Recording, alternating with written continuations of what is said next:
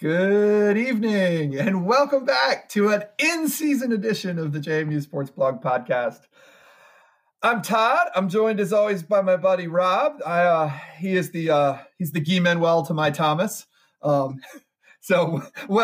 Rob. How you doing? I'm doing all right. You'll need to translate for us non-English majors there.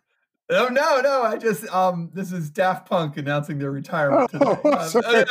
I was like, no. I didn't understand that. This is right up Rob's alley. Way more than mine. Not at all. I like their music, but I'm not up on their non-helmeted identities. Oh, this is a Gassner. I spent too much time talking to Gassner about this. Yeah. Okay.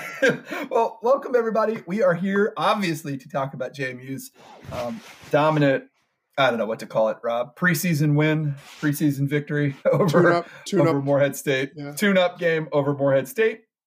And we're going to look ahead to a game that I have a feeling is going to be a surprisingly competitive. I don't know if competitive is the right word, but Robert Morris is definitely a real team vis-a-vis Morehead State after looking into it a little more today. Yeah. So this is going to be a more interesting test out of the gate. As always, we're brought to you by Mossy Creek Fly Fishing in Harrisonburg, Virginia. Go by the store.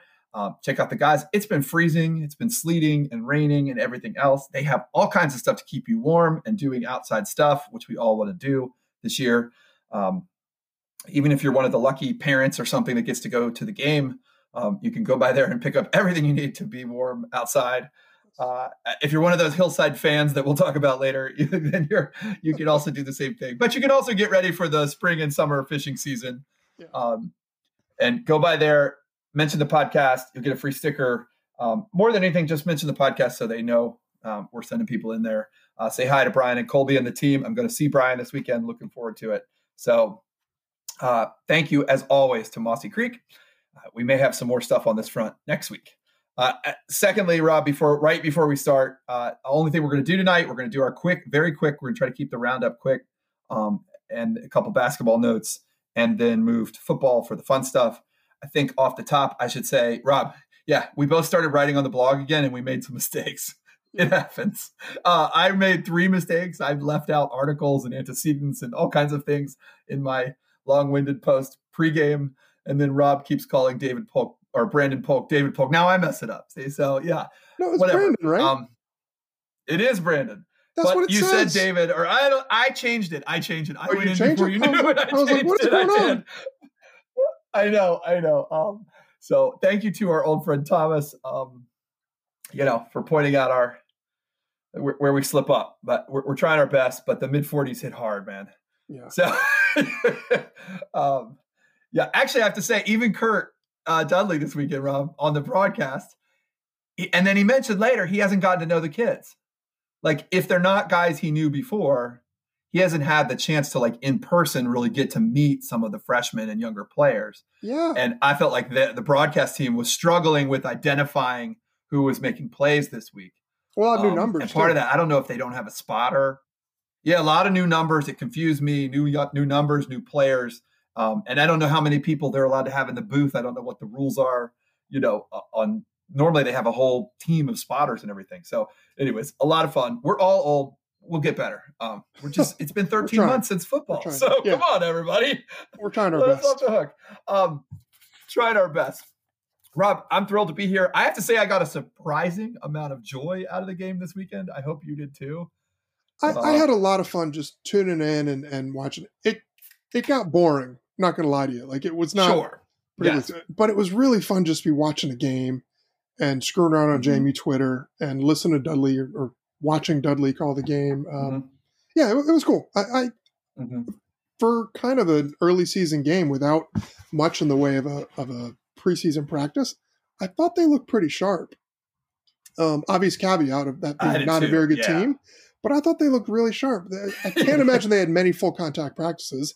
They didn't have many practices to speak of any type. So all in all, I was pretty excited. It's easy to get overly excited and start the hype train and start thinking about the playoffs. We preach every year, don't do that. No, enjoy the games. But this year, it's such a weird schedule. You look at it, and there's not a lot of challenging opponents on there, particularly when you see Elon struggling against. Not a lot of meat on the bone there. Davidson, yeah. So Davidson. It was fun. Another Pioneer League team. Yeah. It was a good time. Saturday afternoon. Hopefully, yeah. Hoping everybody else enjoyed it like we did, and we'll get ready for a little bit more competitive tune-up this week. Okay, so we're going to go around the sports. I'll try to keep it a little shorter. I'll try to beat this in one big swoop. The men's hoops team is in line for the number 1 seed. There was some crazy CAA Twitter nonsense today from opposing programs who seem to think that some kind of shenanigans are afoot. JMU is 8-1. I don't really know, like, what are they? Don't apologize to anybody. Yeah. Anyway, we don't have to get into they're the 1 seed. That's the way it goes. You play the teams the league puts on your schedule, and you beat 8 out of 9 of them. Most of the teams, most of the teams whose fans were, I don't know, ostensibly alleging things today are teams that JMU has beaten this year. So I really don't like I don't know, win the game. So win the game. Not more to say. Just play the game. Play the games. The league. If the league sends a team to your arena or says you know the arena, you play the game. You try to win. If the league says, "Hey, there's COVID, you can't play the game," you don't play the game. There's no conspiracy there. Right.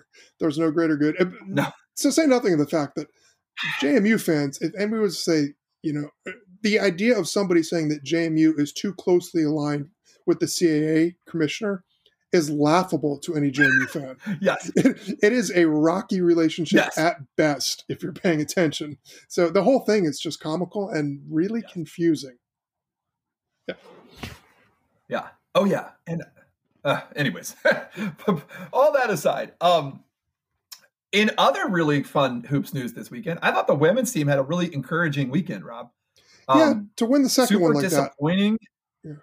Yeah, disappointing overtime loss on Saturday to Delaware, the top team. And then to turn around on senior day after a disappointing loss like that and, play well, show up again and fight through it and win a much different game. Yeah. We've seen so much of that this year, these back-to-back series where one game is super high scoring and the other game is a rock fight. And we saw a little bit of that this weekend, but the women won. Rain Tucker got CAA Player of the Week. Actually, she was the real star on Saturday, taking that game to overtime, but still really good. And the Dukes, there is one more week in the regular season for the women. So the Dukes have 2 at Drexel this weekend. They're currently in 3rd place, so they need to keep winning. Yeah. But they also just look, we thought they were they were picked as the favorite. They didn't look like the favorite for a lot of the season. No, they didn't. And the last couple of weeks, I don't know that they're the favorite, but they definitely look like they have a real legitimate shot and that you could throw the top 4 teams in a hat and I don't know who's going to win the tournament. And I'm really encouraged. I'm actually kind of encouraged after all this ups and downs this year that the women's team looks like they're coming along. So yeah, it looks like they're developing some resilience. The way that to bounce back from a loss versus earlier in the season, they kind of had letdowns on the second half of the back-to-back. So it's encouraging. I still think this is that program. Yeah, it's a good program. But we also know the pride in this program. Yeah, the women's program, and that senior day, even in a COVID year, coming off an overtime loss, show back up the next day. That is the hallmark of this program. And I'd loved to see that. I'm not letting down, we're not losing like that. So no. Yeah, we've seen that in other years. So good for them. Men's soccer somehow moved up to number 17. They moved up 1 spot in the national rankings off a 0-0 draw with Liberty with an incredible performance by the goalkeeper. So I don't really know how that works. Women's soccer had a draw, this in their case 1-1 draw with Liberty that I thought, I actually watched a little bit of this. I thought the women played well, the JMU women. Ebony Wiseman scored the goal and was really, she threatened a lot. Liberty got a little lucky in this game to have the draw.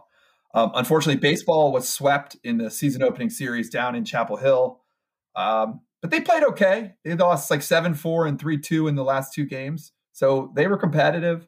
And they're missing a couple arms that they're getting back here pretty soon. So, it's not a super discouraging thing to go lose at Chapel Hill to start your season for the baseball program. Softball opens this weekend. So they have a split doubleheader this Saturday in Charlottesville. They play one game against UVA and one game against George Washington, or at least they're scheduled to this Saturday. Weather looks a little rough, not in a snow and ice COVID awfulness sense, but just it might rain a little bit. Yeah, so I don't know, but hoping they can get those in because those would be fun games for them. Actually, I did want to point out volleyball tonight. They returned. They had lost their opening match to Delaware at home last week, and they went to Delaware this past week and won. And they won in straight sets. So really good to see them kind of bounce back from, I'm sure, a little bit of a disappointing start, and to do it on the road. Good stuff from them. So looking forward to seeing that. And that's it. We're done. We're on to football. Dukes. Football. Yeah. 52-0. The Dukes take down Morehead State, the Morehead State Eagles this weekend out of the Pioneer Football Conference. As we talked about last week, this is a non-scholarship program. Look, the kids played well. I don't think one good thing, I didn't notice any real major injuries either way. We'll talk about a couple of JMU ones, but even those were not horrible, the kind of horrendous ones. Like you didn't have any blow out a knee or anything like that. No, didn't have any of the terrible ones that you really hate to see. I'm hopeful that Morehead also, there was one guy who was a little banged up in the second half, but hope that also even looked like they were moving pretty well afterwards. So that was a good thing. Dukes ran away with it. We're doing 4 downs from football, Rob. It's been 13 months since we've done this. It's been a while. Yeah. What do you got for first down? Well, I'll take the easy one. I mean, the big takeaway's got to be the running game. It's just JMU's rushing attack is going to absolutely be a problem for teams this year. I don't think it's hyperbole to say that the top 4 guys on JMU are all CAA caliber running backs, particularly behind that line. The offensive line was just absolutely manhandling people, pancaking guys down the field. They had over 6 yards a carry. What was it, like nearly 370 yards?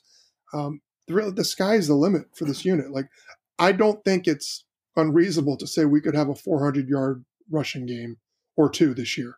I think they're that good because you've got so many guys. You've got 4 guys you can run in there who on any given Saturday could give you 100 yards. You could have multiple guys go for 100 yards, particularly when you're looking at kind of the breakaway speed or the big playability that they each have in their own way. It's just like that's what's scary. Like, you've got guys you can run between the tackles, you get on the outside, you have breakaway speed. You could make an argument if you wanted to be kind of like hot take-ish about it to say Latrell Palmer is the best player on the team. Like, that guy is just, and he's so like, as kind of that third running back behind. Percy's amazing. Juwan Hamilton's there. Latrell Palmer's the type of back you don't see in FCS football to contribute like he did last year as a freshman. And then this year, again, like, he can take it to the house every time.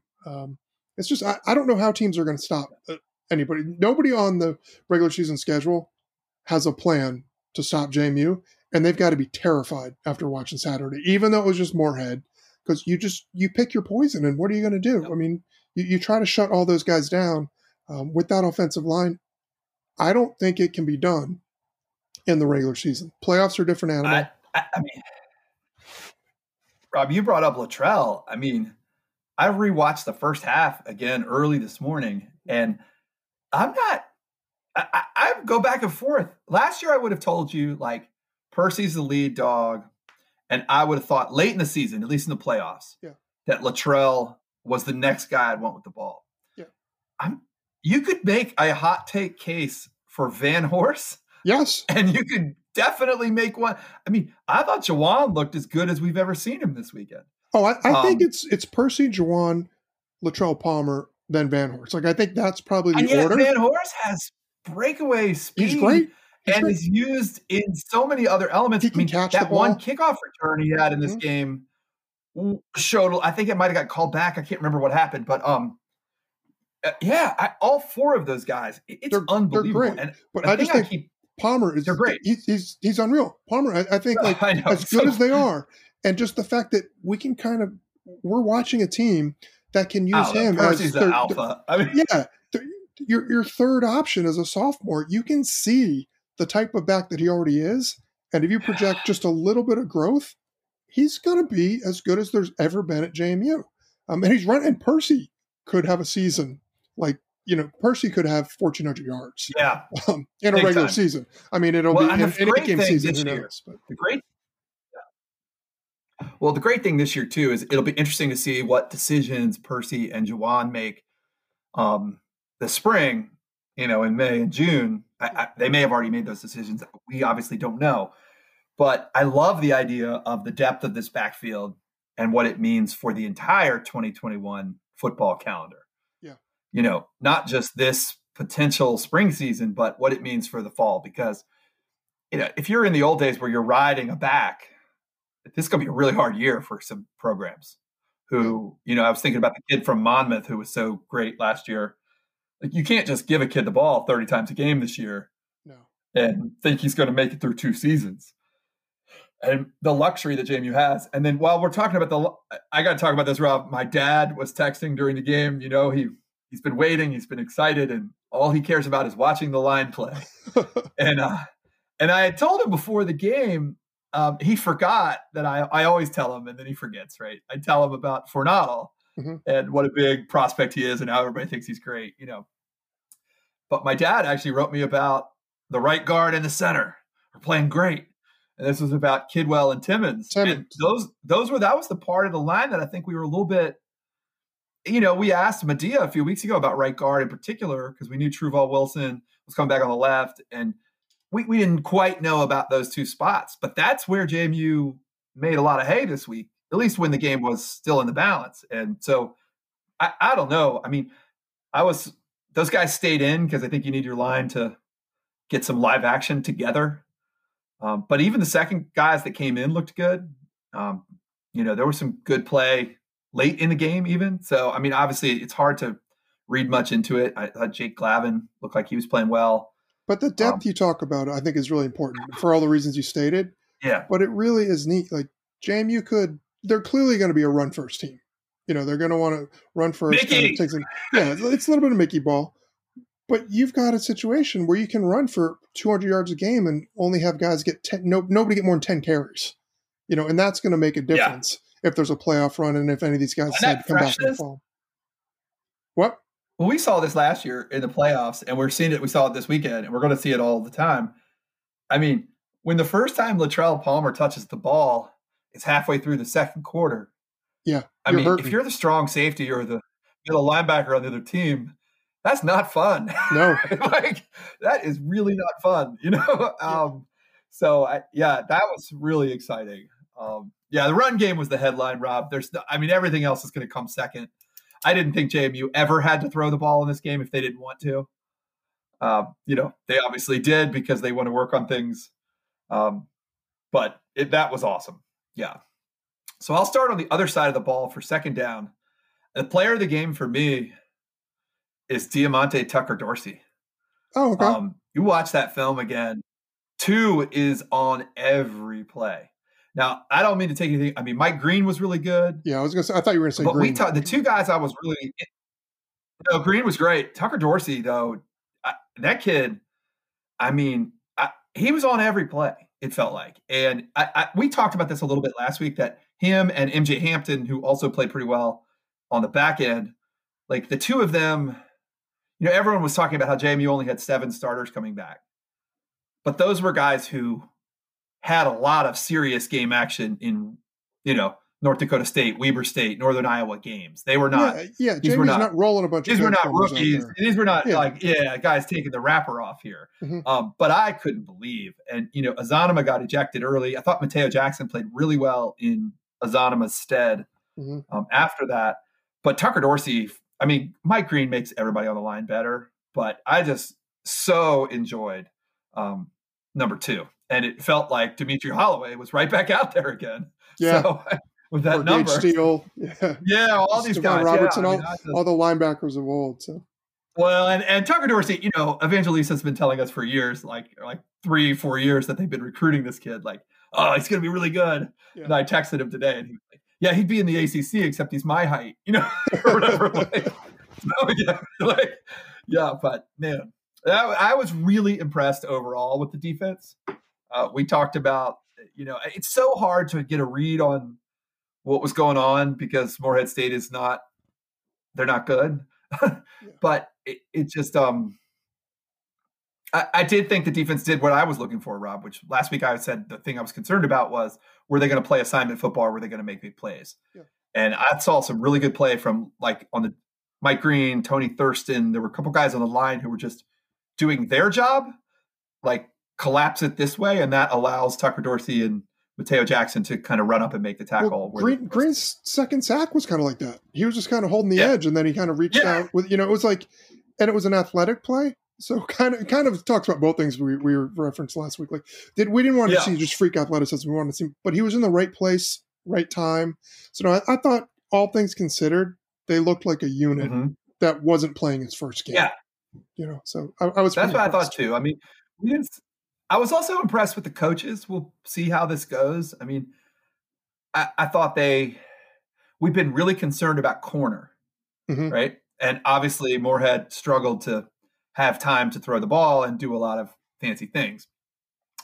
But JMU has a lot of they have quality players that like that rover, strong safety, safety and rover positions. I mean, that's where you have Wayne Davis, you have MJ Hampton, you have Q Reed, you have like guys. And I felt like they pushed them outside. I don't know. I'd be interested to talk to a real like coach person, who could break that down. But I felt like I didn't, you didn't need a lot from Ross and McCormick and Carroll. Like it was just because those guys were pushed outside. So I was impressed with the defensive effort, and I'll be interested to see how it goes this week. Yeah. So what about third down, Rob? Well, I guess like obviously the running game is a story. So, but I thought the passing game looked like it has potential. I'm not going to say it was clicking, and I know a lot of people are already nitpicking. And it's funny that there's a sizable portion of the fan base for the past 2 years that swore up and down that Johnson was better than Danucci. And it seems like many of those same people are now starting to allege that Maloney is better than Johnson. So it's the whole notion of the backup quarterback being the most popular guy in every town. Johnson looked like a guy making his first start in 4 years in 20-degree weather. He moved the ball, he spread it around, which I liked. He's got some passes. A couple weren't really like Kurt Warner-esque accuracy. But overall, I think we've got reason to think that this unit can gel.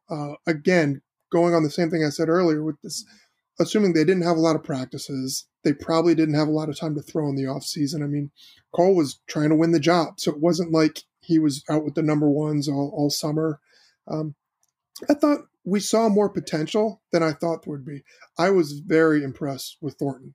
I think he only had 3 catches, but he can jump in there and really, he can go. I mean, he can just flat out go. Pretty quick. Padilla told us he was the fastest guy, and yeah, and he looked every bit of it. I thought it was nice to see Cheatham catch a couple passes, but just really the way that they mixed it around. What was it, like 8 or 9 guys caught balls, I think, maybe more than that. So they've got weapons. They've got some degree of chemistry that's still yet to develop, but I see more potential for that to be, I don't want to say serviceable because that sounds bad, but it can be kind of the counter to keep a defense honest. And that's really all Jamie needs it to be. Yeah. They don't need this to be the greatest show on turf. It's not going to be a lot of 300-yard passing games, but can they make the plays they need to? Can they move the sticks and do just enough so that teams can't just stack the box and try to make, JMU beat them with the pass? Like, I think they can. It's not going to be a lights out attack. I saw a reason for optimism. I know other people saw cause for concern.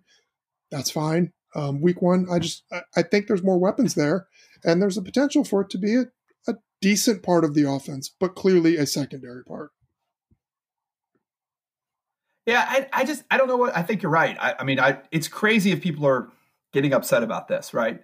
Coaches have had a year and a half to watch Cole and Maloney play against each other, play at the same time. Maloney had some of this, if you really watch closely in the fourth quarter, you had some of the same issues that Cole did, right? Maybe they make the catch, but it's not the positioning that allows the receiver to run. It's not a back shoulder or it's not, And I do think the people that are nitpicking with Cole, there was that last drive before the half or last possession before the half where there were like 3 passes in a row that didn't connect. But I also think they were trying not to, like, if we can hit a big one, great. But if not, like, we're up 28-0, like, let's not make a mess of this. Yeah. I don't know. That wasn't a big deal. And then there were a couple where I don't know if he made the right read on the option, like the handoff, keep it or hand it off. But I also think in this game with this opponent, he was kind of told, like, mostly hand it off. Like, like so I didn't see any cause for concern yet. And I felt like you. I was down there in Shenandoah County, down in the valley this weekend. It was butt cold. It was freezing. Yeah. It was freezing cold, right? I mean, it was sunny and nice in that way, but it was cold. And the first game you've played in 13 months, and in Cole's case, first game he's played in 17 months. Yeah. So, I thought that was fine. I'm excited to see Bracey get a couple balls. Would have liked to see Dean get a couple more. Was glad to see Sims get a couple late. Thornton is really exciting. Ravenel got one later. They weren't throwing this week. They didn't need to. I just, and I thought Cole had a really nice play on the one to Latrell, like the little dump off on the side where Latrell made a good move. Like, there were a couple good decisions. Yeah. So, yeah. Just overall, considering what they had to replace in the passing game, and we talked about this all off season, we didn't know who was going to catch the balls. I'm now not that concerned. I'm like, okay, there's options here. It wasn't sharp. It wasn't, but for week 1, it's like, okay, yeah, there's stuff we can build on from that. And I think it's going to be pretty good offense. I also think it's weird, right? Against Moorhead, I think they were throwing because they chose to throw sometimes, just to, like, it's a practice game. It's a preseason game, whatever you want to call it in some ways. I don't know. If that's Richmond, they might never throw. It might be full Mickey ball. Right? Yeah. It could just keep pounding. Because they can. If they're going to run for that kind of production, yeah, we'll see. Why stop? So that's a good one for third down. Fourth down, as always, I guess we'll do a fifth quarter this week. But on fourth down, I did want to touch on special teams real quick, just as I always tend to do on fourth down. Radke looked really solid. I know we didn't see a lot, but the extra points, they were emphatic. Let's say it that way. Mm-hmm. And I thought at the end of last season, I wasn't sure how healthy Radke really was, because he didn't have that sort of really consistent, drive through the ball that we'd seen from him. Thought he was really consistent this week.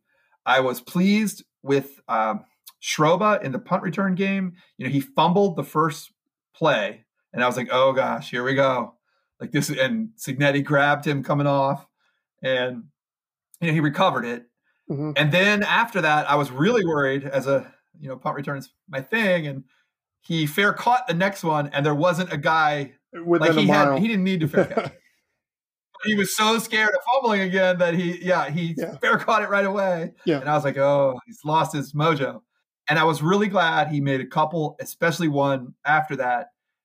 He decided, like, no, I got it. And he caught it. And there were ones that he caught with his hands and made a little bit of a run back at one point. And then there was one a little later in the game. So I was glad to see that kind of, I'd been worried about that position. I just think there were some kinks to work out. That's a tough position on a 28-degree valley day after not playing forever in game conditions. Yeah. That's one of the harder things to do, is catch punts. Mm-hmm. So I was really pleased with that. Same thing with the long snapping. I didn't notice any hitches from JMU on that. Only thing I was concerned about was I thought the kickoff, I'm guessing that was coached. Obviously none of us are there, so we don't know the wind situation. I was a little, I just don't know what they were doing, right? Are we back to the, Houston loved to try to kick it to the 5 and stop them before the 25 to gain field position instead of just having the fair catch, right? Yeah. And then Signetti liked to just kick it in the end zone, and they started at the 25 last year. So I don't know. It'll be interesting to see what they're doing. That was the only hiccup on specials, but overall, I thought they were pretty solid, and I was really impressed. I mean, both special teams and defense, Rob, they tackled pretty well for a group that it'll be interesting to see this week with a little better talent on the other side, how that goes. But I don't imagine they've done a lot of full tackling in the last year. any of those kids. No. Like full contact tackling, right? I mean, 4, 5, 6 scrimmage type situations, but not a ton of it. And I thought they were pretty solid in that. I don't remember a lot of missed tackles in this game. So that was pretty good. I agree with you. And I mean, it wouldn't be a JMU game if it wasn't a targeting call. But so that kind of hurt. But I mean, average CAA ref poking his head up already. Yeah. Well, I mean, I thought the first one they almost took back. Called like 2 more targeting. Yeah, the first one. I thought Azanama got hurt. I missed that. So, but that gave Mateo the opportunity to get in there and play. So, kind of a blessing in disguise. So, we'll see how it goes. And what's the new rule? He's out. Azanama's out the first half this week. First half, I think, because it happened. Because it happened in the first half. I assume that's the rule, even when it's a non-conference. I think that's what they said on the broadcast. Yeah. It happened in the first half, so maybe he's back, right? Yeah. He missed a half. Yeah. Or I think that's how it goes. I think it's because it happened in the first half. The second half counts as his, 1 game against his 1 game suspension. So we shall see. But I believe that's the rule. College and pros, this is the rule that. Yeah, college and pros, this is the rule I wish they could figure out somehow. Well, that and fumbling through the end zone. And then the last thing, I did want to give a shout out to those fans on the Hill, Rob. I was really glad to see that. I mean, for better or worse, this is not a judgment call of any kind of anyone, but it did make me happy just to see it appeared to be students, probably juniors or seniors, being like, you know what, I'm getting out there. I'm going to see my team. Yeah. It's freezing cold down there. It was sunny, but I was glad. And I was glad that the camera, don't shy from showing what you can show, right? If people are in the suites having fun, let them have it. And if people are up on the hill having fun, let them have it. None of this makes any sense in any rational way. None whatsoever. Again, not a judgment either way. It's just none of this makes sense. This is what it is. Enjoy it. If there's something to, for the camera, what are they doing? If there's something to focus on it. Enjoy it. It did make me laugh. I was glad for that. It was nice to see I'm sorry. It was nice to see the cheerleaders out there, but the poor cheerleaders freezing cold and holding the "Let's make noise" signs. Who were they pointing them at? I just felt so bad. Let them put a jacket on and go back inside. So I did laugh because I was thinking about, I think it was Magenhofer and Dudley who were this is the first time they've ever been able to, they could wait for the in-stadium announcer to say who had done something and then react to it. Where normally, if something big happens, they can't do that because the crowd is over the in-stadium announcer. I don't know. It was just it's an interesting adjustment for everybody involved. I thought JMU did a pretty good job with the production. Rob, you don't know it yet, but we're going to start tonight's pod is going to start with a cold open of a certain commercial. Oh, Kroski Vineyards? Oh, nice. I've seen that so many damn times. We gotta get a guest from Kroski's on here to explain who is who in the commercial and what is that horrible looking wine at the end. That's a weird. It looks off color at the. I don't know, but I don't even know where it is. But I feel like Kroski Vineyard is burned into my brain. That and the Mascot Grills. Oh, Mascot Grills and the lady who does Skyline Dental or whatever. The lady who does your I don't know. Audiology. Yeah, that's what it is. It's I don't know. I appreciate their support. Let's put it at that. Let's leave it at that. Big time. Oh, well, Ergies is getting all the love this year because the crowd cheers over the Ergies thing, right? Because that's when JMU gets a first down. First down, the Ergies first down. This year it's just all full cheesecake. Yeah. Cheesesteak for everybody. So, no. And look, everybody that was able to make it, it's great. I just hope maybe by the end of the season, things will change a little bit. We'll see, and we'll who knows. We all hope that for reasons that have nothing to do with JMU football. So I got my second shot the kids tomorrow. Did well with it. There you go. Oh, the players themselves, or the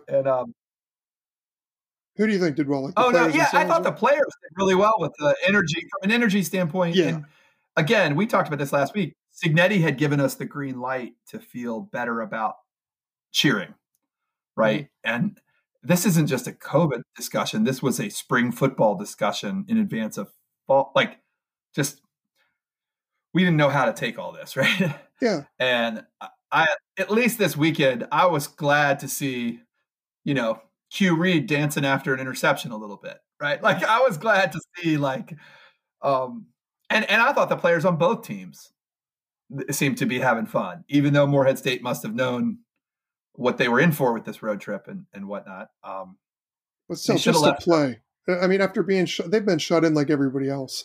So I'd imagine it is tough to maintain your energy, but almost in a tough to contain it way too. Like, I could see it going either way. Like, okay, how do you get up in big play? It's got to be weird, but also, how are you not jumping out of your skin if it's the first time you played a game or done anything physical in a year and a half for a lot of these kids? So yeah, I think that's a good point. Like, they did seem to be up playing at a level. You felt like you were watching college football, not just some sort of you did for TV exhibition. Yeah. Mm-hmm. Well, and Medea reported tonight only 2 injuries. Knock on wood. I think we'll kind of make this a little bit of an ongoing segment this year, because I think it's really important to track the program throughout the entire calendar year. Of course, my guy Sam Kidd. I was so bummed on the long Van Horst touchdown. You could see Sam Kidd like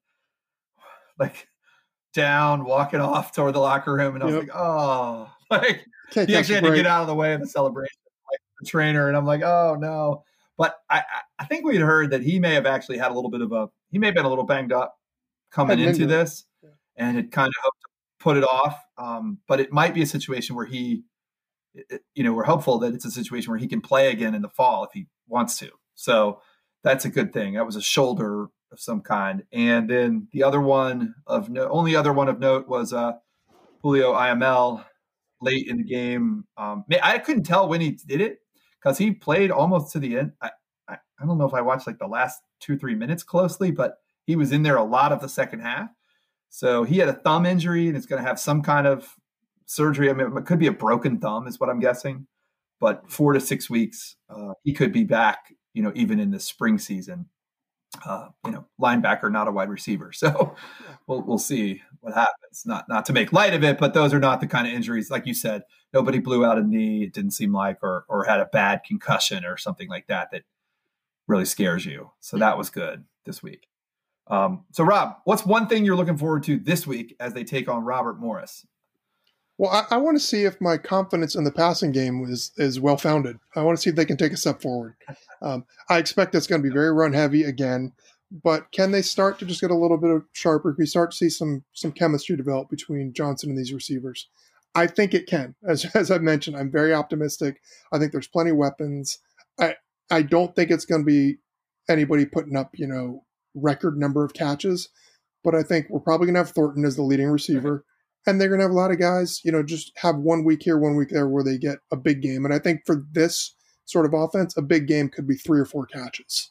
I think it's going to be that sort of thing. What we saw was a total of maybe 20 attempts. I don't think that's going to be unusually low. I think that's probably going to be right around the average. So I want to see them step forward. I'd like to see a little more accuracy. And that could be the receivers. We're not seeing the all-22. I don't know if guys are breaking off routes the wrong place, but I just want to see it get a little bit crisper.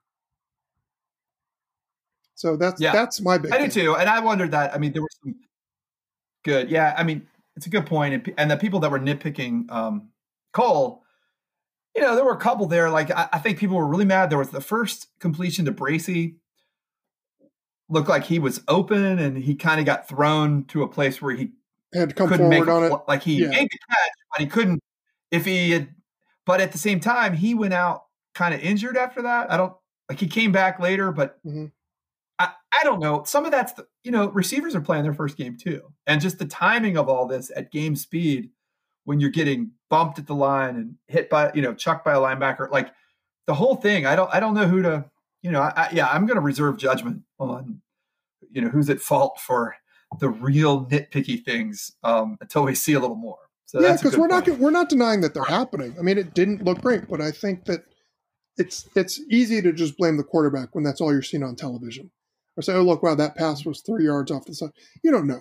Clearly there's room for improvement, but the guys look talented enough to make those sort of improvements. So I'd like to see that start to get better so that it's just more reliable heading down to the stretch run. And we got time. We got a lot of time to see this develop. Yeah. So what do you got? What do you look for? And then for me, I'd like to see what – yeah, I mean, I'm really looking for how the defense reacts to a team, a team that is probably more capable of making some plays here and there. Mm-hmm. Robert Morris is an interesting team in where they are in their program development. I was kind of looking into this, and we'll talk about this more on the blog this week. They're moving. This is their first year in the Big South. They're leaving the NEC for football and going to the Big South. So that's the conference with Monmouth, who JMU played in the playoffs last year, and Kennesaw State. So, a much more legitimate football conference. Robert Morris was 7-1 in the NEC last year. They're not they may not be too shabby. like they've been recruiting the last 2 years on the "we're going to the Big South" mantra, and with that mission. So they're not terrible. This is not Morehead State, a non-scholarship program from nowhere. This is a school outside of Pittsburgh moving to a more ambitious group of football schools. And so I don't expect JMU to – I expect JMU to win, and I expect them to play well. But I also think this is the kind of – Morehead State this weekend could not make more than one good play in a row on offense. It just wasn't – JMU's going to win by 30 points, but Robert Morris could put together a drive or two, is what you're saying. That's sort of what I feel like, is they could put together 2 or 3 or 4 plays where they, have a little something strung together, and JMU commits a penalty, and now we're, I'm interested to see how the defense reacts to that. Because this weekend I thought a couple times that the kid from, I don't know if he's from South County, but the kid from Lorton came in at quarterback for Morehead in the second quarter and made a play here and there. But every time he made a play, then the very next play, Mike Green or Tucker Dorsey or somebody blew them up, and that was the end of it. Then they were back at 3rd and 15. And so I'm just interested to see the defense. I think the offense is, as you said, I think the running game is going to be an absolute monster by FCS standards. I'm not sure that we are fully appreciating how good our offensive line and the running game may actually be this year. Back to sort of Terrence Apted days, this could be a real. We have a real chance to do something special. Yeah, across the board, the line, Timmons, I thought looked great. The line looked more gelled, certainly, than the passing game. It's the same sort of situations. We're talking about offensive lines are a unit, and you need reps, as you mentioned. That's why they played deeper into the game than you would think, with it being so lopsided. But they looked really comfortable with each other. They did. If it gets better, and Trubo Wilson, a couple of those guys, and a couple of those guys, Gillespie, I was worried whether he was, how there've been a lot of does he want to keep playing? Does he not want to keep playing? But him and Wilson on the left side, they look like adults now, fully grown men, right? And it's just funny because we just came off that Super Bowl where we've been following our guy, Aaron Stinney so closely, right? And just seeing those pictures of Stinney and Wells and Watford, and you're like, wow, those are grown men. Yeah, those are big dudes. And this line, I was outside of Fornadel, I was like, and then I saw them this weekend, and maybe it's just because it was Morehead State, but just walking off the field, those guys look mean. Yeah, big dudes. Yeah, big guys, and with the stable of backs they have behind them, man. So the offense is a work in progress, but the defense threw a shutout, and like to see them back it up against a little better competition this week. So that's my big thing. Yep. Not to mention them, we'll see. Yeah. Like to see the game. Really like to see the game. We'll see what happens this week. We'd like to see the game take place. That's the main thing. Mm-hmm. I think that's about it on the football front tonight, Rob. We do have a quick overtime tonight, unless we might have a second one I don't know if anybody chimed in with anything really good. I like your rumor mill one, or planting a rumor one. That was the one we were thinking of, yeah, the one we were thinking of tonight was last week or a couple weeks ago, there was this big brouhaha about EA Sports is allegedly bringing back the NCAA football game, which was everybody's favorite video game before this, largely because you could take the JMU team and like build them in dynasty mode into a juggernaut, right? And imagine them playing Alabama someday. We don't know in what format this is going to be. This is not a big discussion about FBS, FCS. I did notice today that VCU has signed a deal with a company that's supposedly going to help them manage their name, image, and likeness issues with their student athletes going forward. It's funny because VCU is not going to be in the NCAA football game, but to the extent there's ever any kind of basketball game or just the name, image, and likeness stuff, I think it's really interesting. This is going to be they were the first school that I've seen who is actually like putting resources, investing money into how they're going to handle this. Notre Dame today announced they're not going to be part of any of the video games because they don't want to do this. So I don't know, at least for the time being, right? It's Notre Dame being Notre Dame, right? Right? Yeah. But this was it got me thinking, like, Rob, I love this game. I think we both played it. Neither of us are big gamers.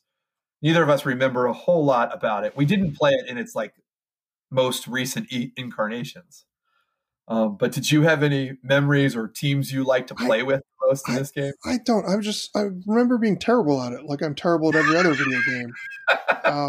I had it for PlayStation 2. Was that that was probably the last console I had before getting the Xbox. That's I had it. I played it down in Atlanta, and I'd play with friends, and it would be like people would come over to my house, and everybody'd say, "Oh, you've got it. Let's play. What team you want?" I'd always get to choose first team, my house, and then I'd get killed, and I'd rage quit and turn off the machine. So I don't have particularly happy memories of this game. So everybody else is very excited. Like I always like the idea of these football games, and I get excited, and I get them like the first weekend, and I play like crazy by myself, and I figure it out, and I beat the computer on rookie mode.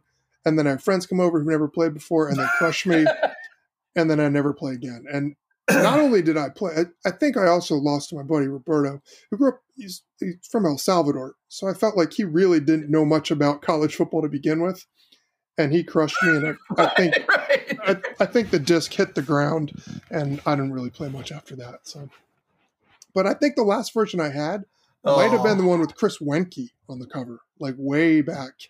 Like the 2002 version might have been the last one that I bought. Well, yeah. So what about you? Were you big? That's you play really funny. Yeah. Yeah, I played. I can't remember what year. We're so old that I don't remember what year it was that Colorado shared the national title. But that was I think it's 91 maybe. Colorado, Georgia Stewart, Tech. Sometime around early 90s. No, this is actually pre that. This is the Darian Hagens, Eric Bieniemy team, and it got me. It had me thinking because of the Bieniemy being in the news so much for his success with Kansas City and his lack of success with the NFL,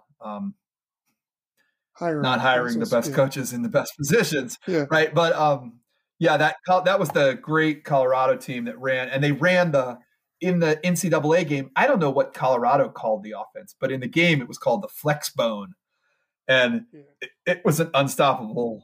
It was an option every time, but it was totally unstoppable with that quarterback and running back. So that was the CU Buffs were my team in NCAA. Was that I would love for this to come back. Was that the year that they won the game on the fifth down? It was the year they won on the fifth down. What's weird in that year is I think they ended up sharing the title with Georgia Tech. They did. They absolutely did. Yeah, and I think Colorado might have been like demonstrably better, even though they had the fifth down. I think that was the weird thing about the year, right? Was that everybody was like, well, Colorado should have lost that one game. They're also the best team. It was a weird back when college made even less sense than it does now, right? Yeah. Right? Yeah. Split national champs. How is that possible? Right. But this weekend's going to be fun. Rob, I had a couple things as we leave tonight I did want to bring up. First, big congratulations to our friend Katie Harper, who did find herself gainfully employed today. She, unfortunately for us, she's going to be moving to Madison, Wisconsin, and taking a job but good for her taking a job. I don't totally understand, but designing the sports section for a paper or a group of papers up there. And I know she's going to love it because it's like hockey country USA up there. It's supposed to be so great she'll town. Be happy. But she's in Madison, right? Oh, yeah. My friend Lucas moved there a couple years ago. It sounds pretty cool. Yeah, it's supposed to be amazing. Kind of miserable in the winter. But, yeah. But another big football town, and I'm sure it'll be fun to have a hardcore JMU person up there. But big congrats to Katie. We're really thrilled for you. And, you can call in anytime on Central Time. So, yeah, we're happy to have you anytime.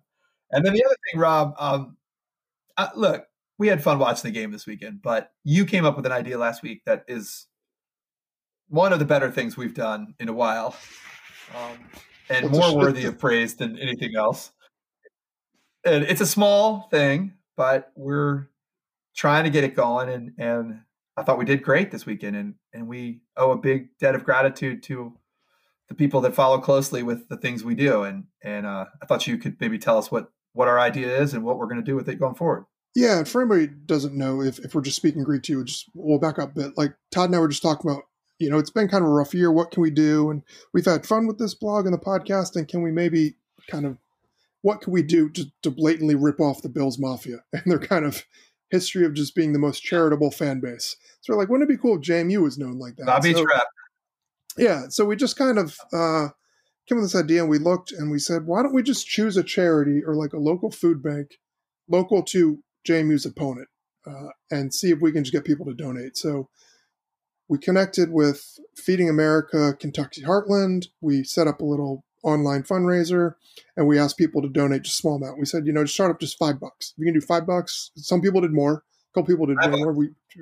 But Feeding America has it so dialed in that for every $1 you donate, they can provide 10 meals. They've got it sourced through it comes up with 1.2 pounds per person of food. So we got people just put this out there and said, please, donate, kind of pay it forward, channel your enthusiasm for JMU football into doing something like this.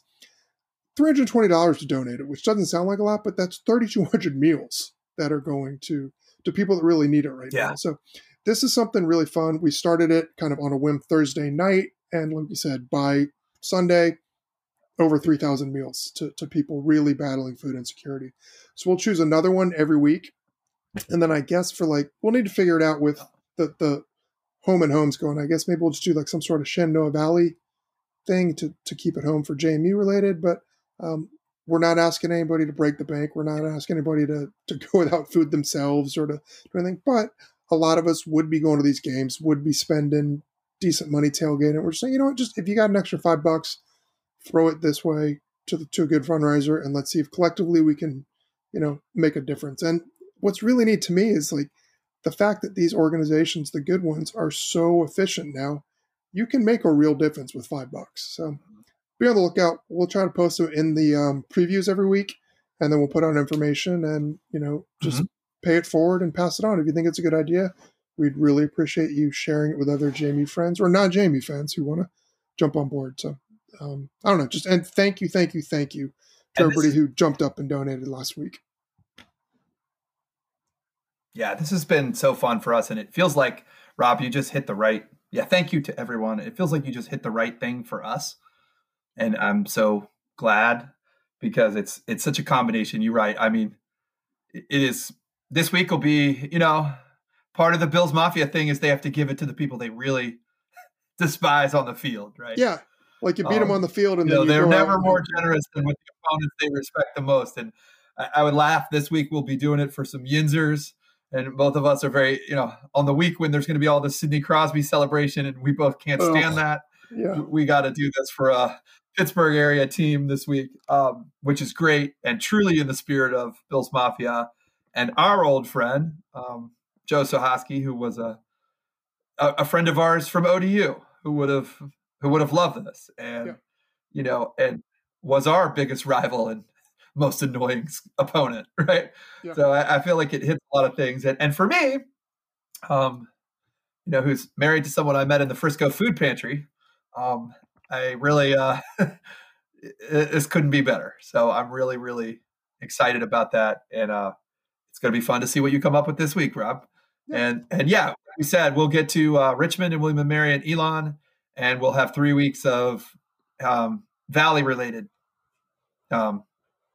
places to come. Charities of some sort, yeah. Charities, yeah, Valley-related places when we play those teams twice. This felt like a good year to do it because we could hit both home and away.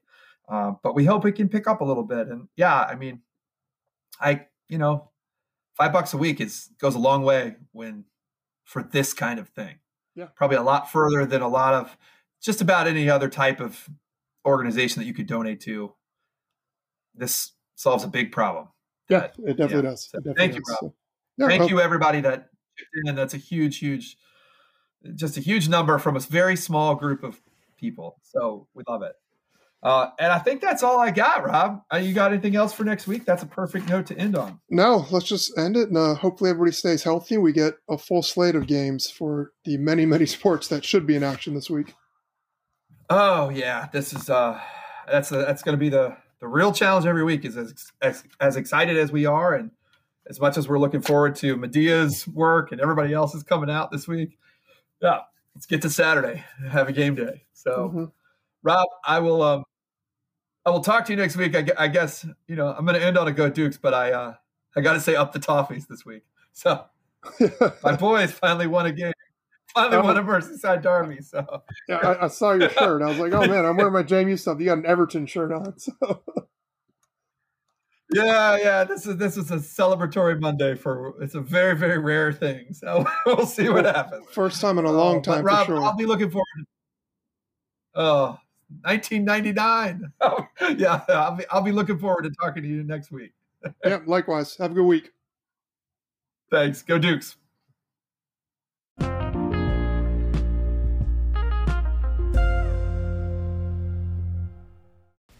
Motherfuckers won't shut up. We've been in a war, my God. Some country shit won't cut it. He need the blues, he could plug in. Motherfuckers like him now. He gave him something to cry about. Permission to feel again. He used to play and everybody said. He could shake the fire out. He could shake the fire out. He could shake the fire out. He could shake the fire out. He could shake the fire out. He could shake the fire out. He could shake the fire out. He could shake the fire out.